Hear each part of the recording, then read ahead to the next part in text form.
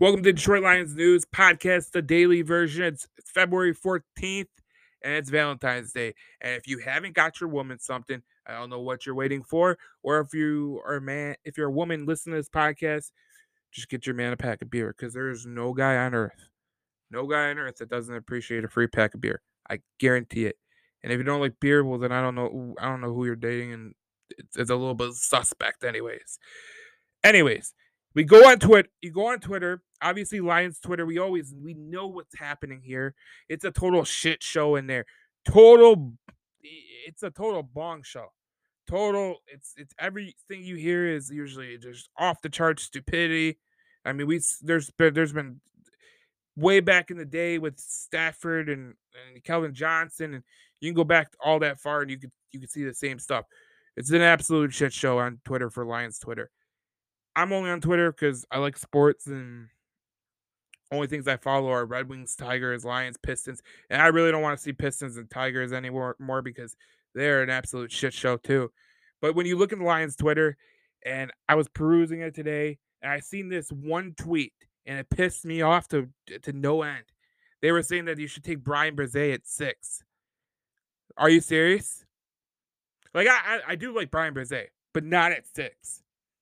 I mean, I'm more of a Tyree Wilson guy because I think that if you compare Aiden Hutchinson up with a great defensive end like a Tyree Wilson who is athletic, who's a freak, who can get to the quarterback, and it makes it easier for your corners. You know, if you go sign a Jamel Dean, if you go sign a James Bradbury or Sean Murphy Bunting, it makes it easier on those guys because the quarterback, number one, is going to know, shit, I have to get rid of this ball really quick because these two hounds that are coming after me, they're gonna kill me. And then when you put James Houston in that 5-man front, when you run that 5-man front that Aaron Glenn likes to run, I mean, good luck. These offensive lines are gonna have a hard time. And I do like Brian Bresee, not at 6 though. I think at 6 is a total overreach. And I know that the media has there's some parts of the media. I mean, I've seen people. I've heard people say that we should get a cornerback at number 6. Are you stupid? You got to go for a position that makes sense. If Tyree Wilson's on the board, you take him. If he's not on the board, and let's say Miles Murphy is, you take him because you're trying to get positions of need that make the most sense and add positional value. You can never have enough defensive ends, and then when you're in a spot in the top 10, and you can get a top defensive end, take him because they don't come around that often. And if you want to, you want to take your chances with the defensive end in the second, third round, I mean, you're playing with fire. And when you look at the Lions, they're going to need defensive ends because they're probably going to get rid of Charles Harris and Romeo Okwara because the cap is they're going to be cap casualties. So you're going to see them get moved, get cut. You're going to see Vaitai get cut. They're going to need an interior offensive lineman. And obviously, Brocker is going to be cut. Obviously, with Brockers being cut, we all knew that was going to happen. We all knew that was going to happen. But with Brockers being cut, you're obviously going to need a defensive tackle. And you can't just take a defensive tackle like Brian Bresee at 6. You take him at 6, it's a little bit of overreach, a majorly overreach. He's not a guy that's going to be that big of a difference maker. There's things about Brian Bresee that he struggles with, and a couple of these things, it's very, very easy. Like he struggles. He's got to show himself. He's got to show at the combine if he's fully healthy. He's coming off from ACL injury. Um, if he's got to show if he's fully recovered. And then he needs to be.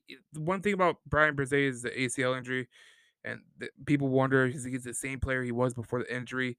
But there's things that he does struggle against. He's often plays up tight and struggles against leverage.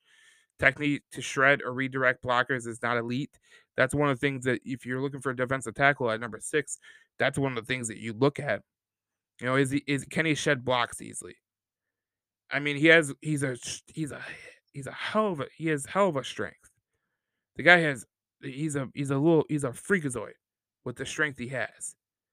But it sometimes having the most strength doesn't translate to the NFL. You need fast twitch. You need a guy that can get upfield and make plays. Um, you know, the best defensive tackles, they can make those unorthodox twists, turns to get to the quarterback. And when you look at Brian Bresee, like is he capable of doing that? I don't know. But if you were telling me I got a choice between Tyree Wilson, Miles Murphy, or Brian Bresee, I'm obviously going Tyree Wilson. Think about it.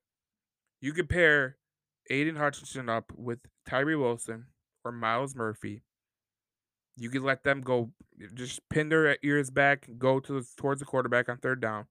You add in a little James Houston. You add in a little bit of Kaminsky. Man, listen, you're gonna have an elite pass rush if you do that. I questioned, I watch a lot of Clemson football. I question if Brian Bresee can get to the quarterback as good as, a guy like Kaminsky in that pass rushing defensive tackle role. I wonder about that.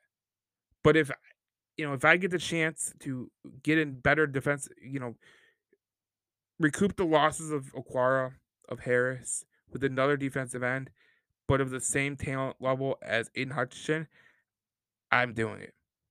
And obviously, I'm totally in line with whatever Brad Holmes does because he's shown that he knows what he's doing.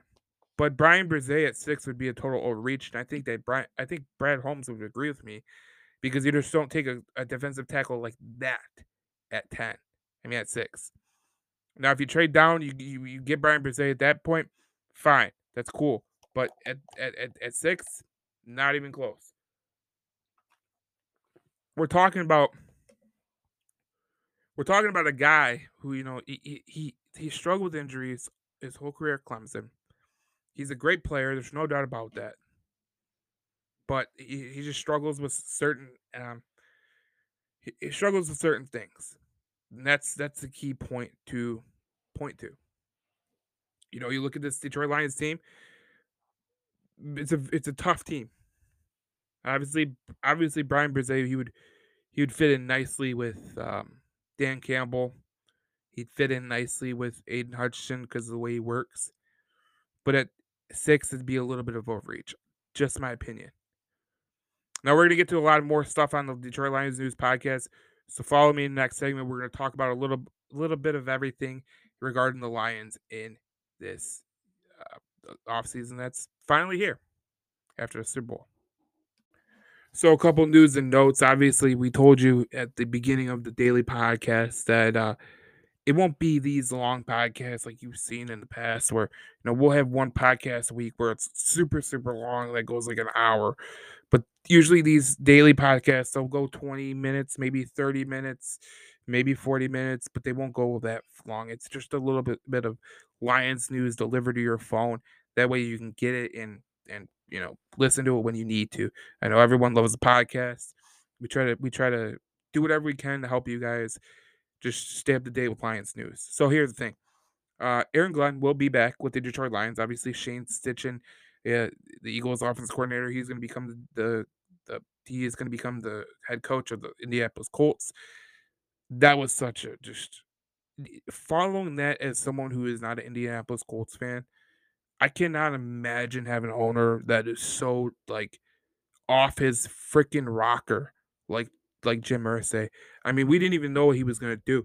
I mean, for the wildest time, I mean, people thought that Jeff Saturday was gonna become the Indianapolis Colts head coach, and that didn't happen. So, Aaron Glenn staying in Detroit because the next bit of news is the Cardinals hired Gannon, the defensive coordinator from the Philadelphia Eagles. The Eagles are going to replace 2 coordinators in 1 year. That's probably what we're going to be doing next year. So you need to keep that in mind. I mean, obviously we had a great season last year. The great turnaround after going 1-6, we finished 9-8. Next year, you're hoping to take the next steps and finish better than you were. You're looking to win the division. You're looking to win a playoff game. Looking to be a legitimate team. When you're a legitimate team, you do have to replace some coordinators because people want to see if the guy that you had as the offense coordinator, the defense coordinator, if they were the ones that drove the bus. Obviously, we dealt with that for years. I mean, we hired a guy in Matt Patricia who came from the Patriots, and that didn't work out as good because we all knew who the mastermind was behind the Patriot dynasty. It was Brady and Belichick, and that's what happens. Also, Jim Caldwell, he got a job. And listen, hats off to Jim Caldwell. I think Jim Caldwell is one of the most underappreciated Lions coaches of all time. Um, listen, he got fired by Bob Quinn for 9-8, 9-7 wasn't good enough back when you played 16 games, and 9-7 wasn't good enough, and he hasn't got a job since. But he got a job with the Carolina Panthers, and he's going to be their senior assistant um, on offense, I believe. That's what, yeah, on offense. He's going to be their. He's going to be their. Uh, he's going to be a senior assistant to the coaching staff there. So that's a good role for him. And you know what? Hats off to Jim Caldwell.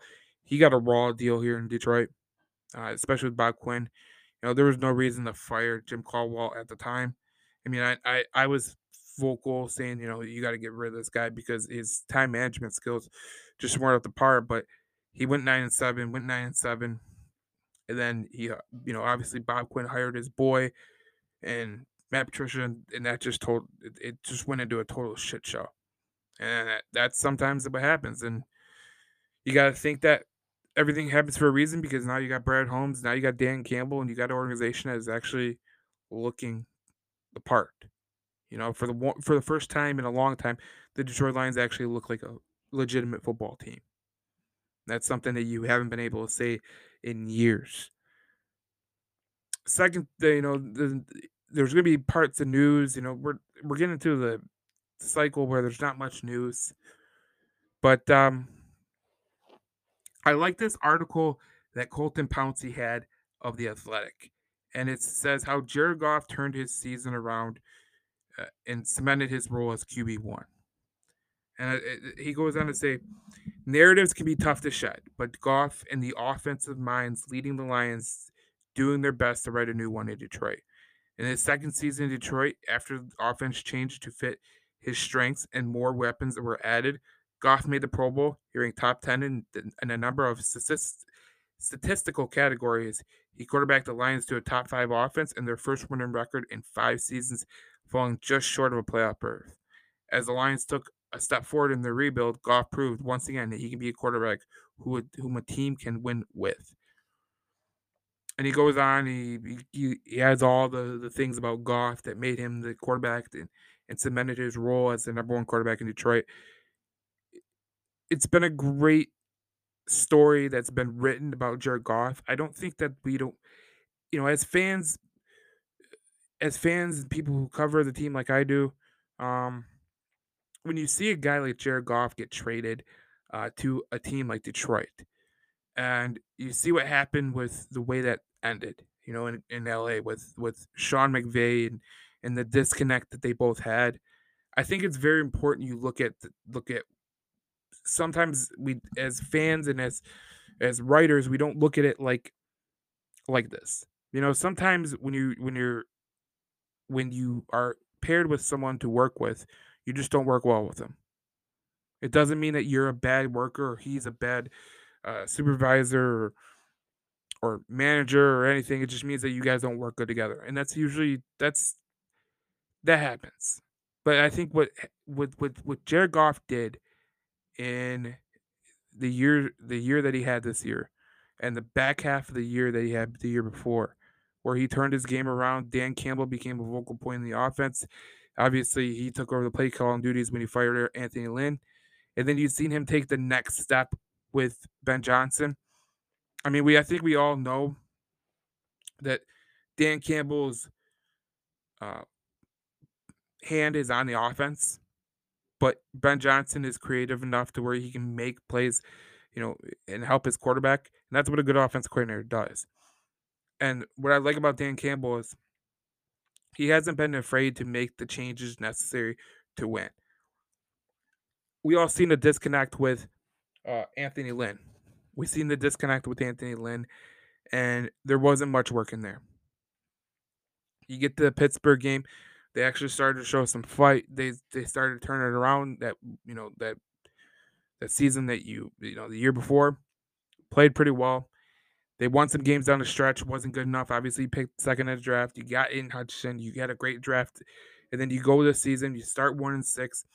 All the things could have fell off the table, but the leadership of Goff as a quarterback of the team, kept them steady until the defense was ready to, actually play to their level. And that's exactly what you're looking for.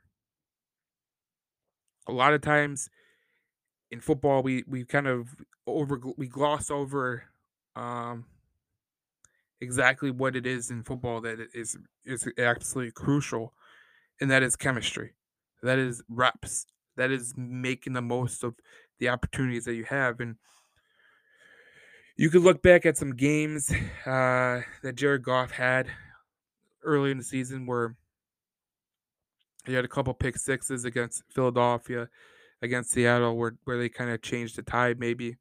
But I think what Jared Goff did in the final 10 games, it was really good, and it was really crucial to see that because I know people are not. I know they're not kind of. They know they don't have a Mahomes. You don't have a Burrow. You don't have a Allen. But you don't need that guy to win. You need, we've seen the 49ers win, get to that Super Bowl with a good run game, with a defense, and a game manager. I think that Jared Goff is way better as a quarterback than Jimmy Garoppolo or Brock Purdy. You can't steer me against that. And what this Lions team is doing, what they did in that final 8 games, it really showed me a lot about Jared Goff and the way that he approaches the game, and it made me realize that the thoughts about Jared Goff and Sean McVay, the disconnect that was happening, that's just an example of the coach and quarterback didn't see eye to eye. They didn't see the way to run the offense. I think Sean McVay wanted a guy who would take more chances and do that. But Jared Goff, he's a calculated thrower. That's how I would put it. I don't think he's a game manager. I think game manager is a little bit thrown around too much in football. I think he's a calculated thrower. I think he's calculated with where he throws the ball. He doesn't take many chances, but that's all right because if he's not turning the ball over, you're going to be okay. But I think that's an important thing to look at when you look at Jared Goff. And I think that Jared Goff is going to be he's going to be a guy that you're going to want to um, have around. I think he's a good leader. The way he led this team when they went 1-6 and they started winning games down the stretch and ended up 9-8, losing only 3 games down the stretch. That's a hell of a run. And if you do that earlier in the season, you're in the playoffs and you probably win the division. But they started a little slow, and it's going to be important for the Detroit Lions to get out to the same play that they ended the year with, and start the year with the same tenacity and the same mindset. That every game is crucial, and I think they will. Obviously, starting 1-6, it wasn't just Jared Goff and his issues. It was defense. Defense was allowing a ton of points, but they got better as the season got along. And I think it's very important that you're keeping Aaron Glenn, you're keeping Ben Johnson in this fold. You're keeping them both, and you're gonna you're gonna have the you're gonna have for the first time ever, you're gonna have guys that are suitable for the job that are gonna be head coaches soon. In Ben Johnson, Aaron Glenn, I guarantee you, next year when we're doing this podcast, you won't be saying the same thing. You'll be looking for a new offensive coordinator. You'll be looking for a new defensive coordinator. They'll probably be hired already.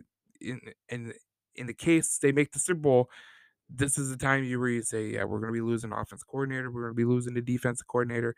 It'll be all right." But that's what good teams do. And you have a quarterback who um, works well with Dan Campbell, and that's something that you could hang your hat on. I think that a lot of people have been kind of maneuvering the fact that they want a quarterback at 6. I don't see a quarterback in this draft class that's better than Jared Goff. Maybe Bryce Young. That's the only one I'll give you. CJ Stroud, he's not mobile just like Jared Goff. So you're basically taking a Jared Goff guy, a Jared Goff type player who he's a rookie. You can't really expect. And Will Levis he's all over the place. He can look great. that it looks bad, and it's just you want to stay away from quarterbacks because, like Brad Holmes said, it's easier to get bad at the quarterback position than get good, and that's what you're seeing with this Detroit Lions team. Obviously, I've seen it. The Anthony Richardson, like I said in the last segment, Lions Twitter is a total shit show. I don't know why anybody would suggest the opportunity that you would take in drafting Anthony Richardson. He wasn't even good at Florida, so I don't. That just it boggles my mind that people actually want that guy. I mean, maybe he could be good in time, but you're in a window where you can win now, not later. Win now. You're not drafting a quarterback. You're drafting positions of need that can make you a better team moving forward, and that's what's going to happen. So this has been the episode for February the 15th. Obviously, Valentine's Day has passed, and you know what? We're recording on the 14th because it's still Valentine's Day. So happy Valentine's Day to you guys out there, and we will see you on the next podcast on Thursday.